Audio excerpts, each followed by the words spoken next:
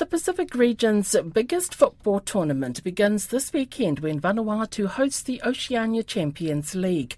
The lineup was confirmed by a series of national playoffs in the 7 top-ranked nations. The final team was selected by a qualifying tournament held in Apia, Samoa in February. Samoan champions Lupe Soaga easily qualified with 3 massive wins against teams from American Samoa, Tonga and the Cook Islands. But despite scoring 29 goals and conceding only 1, Lupe are not expected to be in the running for the title, and with it a place in FIFA's World Club Cup later this year. As Craig Stephen found out from team manager Lai Tsautianga, they have lost some players from the qualifying tournament. So what's your expectations for the Champions League? This is it's like we are not new to this tournament.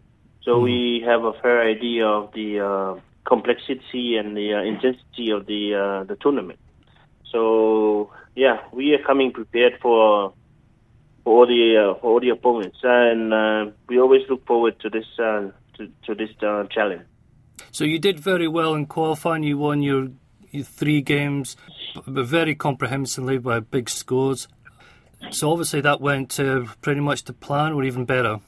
Yeah, actually we were trying to continue on with the what we left off with from the qualifying round. Even though that we have some issues with our player selection, but we have the faith and trust in our squad that we have already. Can you explain what you mean by the problems with the player registration? There's quite some few issues that it surfaced up this year. And it's our first time to be informed of such regulations. But we were we have players that we thought that the qualifying round will suffice the eligibility for all the players to attend the finals.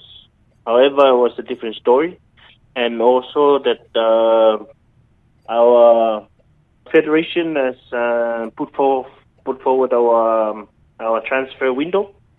So, majority of our players has to transfer to different clubs.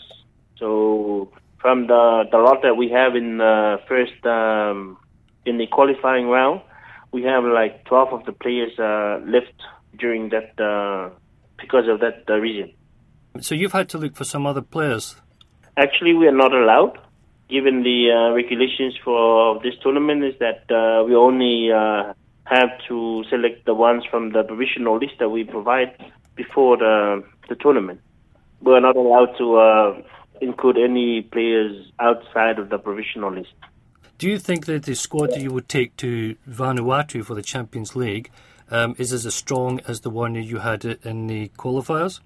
I would say with the players that we have, and we've got some new players that haven't played a single match in the Champions League, not even the qualifying round. So they will be the ones that will go through the baptism of fire on this league. So definitely it's going to be a debut for them, but we don't see that as a weakness for our team, but we do have faith in their performances. We were not going to bring in any a team that's going to make up the numbers in this tournament. When you're talking about Samoan football, obviously there's a small pool of players because you have rugby and you've got rugby league. How can football sort of compete with those sports for top players?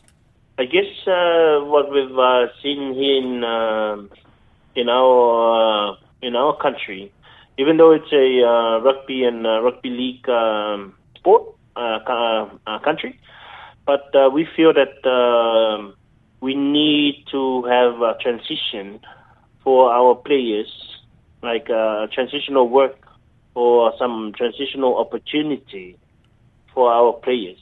Because I guess what we've tried so hard to in developing our own players, we've always try and get opportunities and make contacts with the clubs in New Zealand as well as in Papua New Guinea. So we were fortunate enough to got one of our player transfer playing in a Hekari United. I think last 2 years, just before COVID.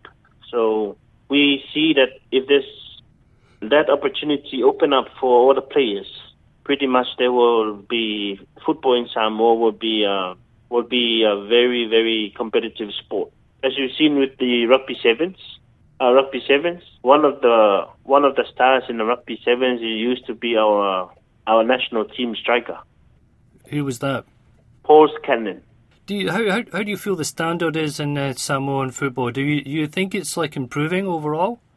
Actually, from my point of view and with what we've hands-on with our development, we see that football it's coming up. We pledge for the Oceania clubs to allow some of the clubs from Samoa to have those tri-nations like the ones that I've seen with the Fiji and Vanuatu Solomons, and we hope that Samoa will be tag along with those competitions.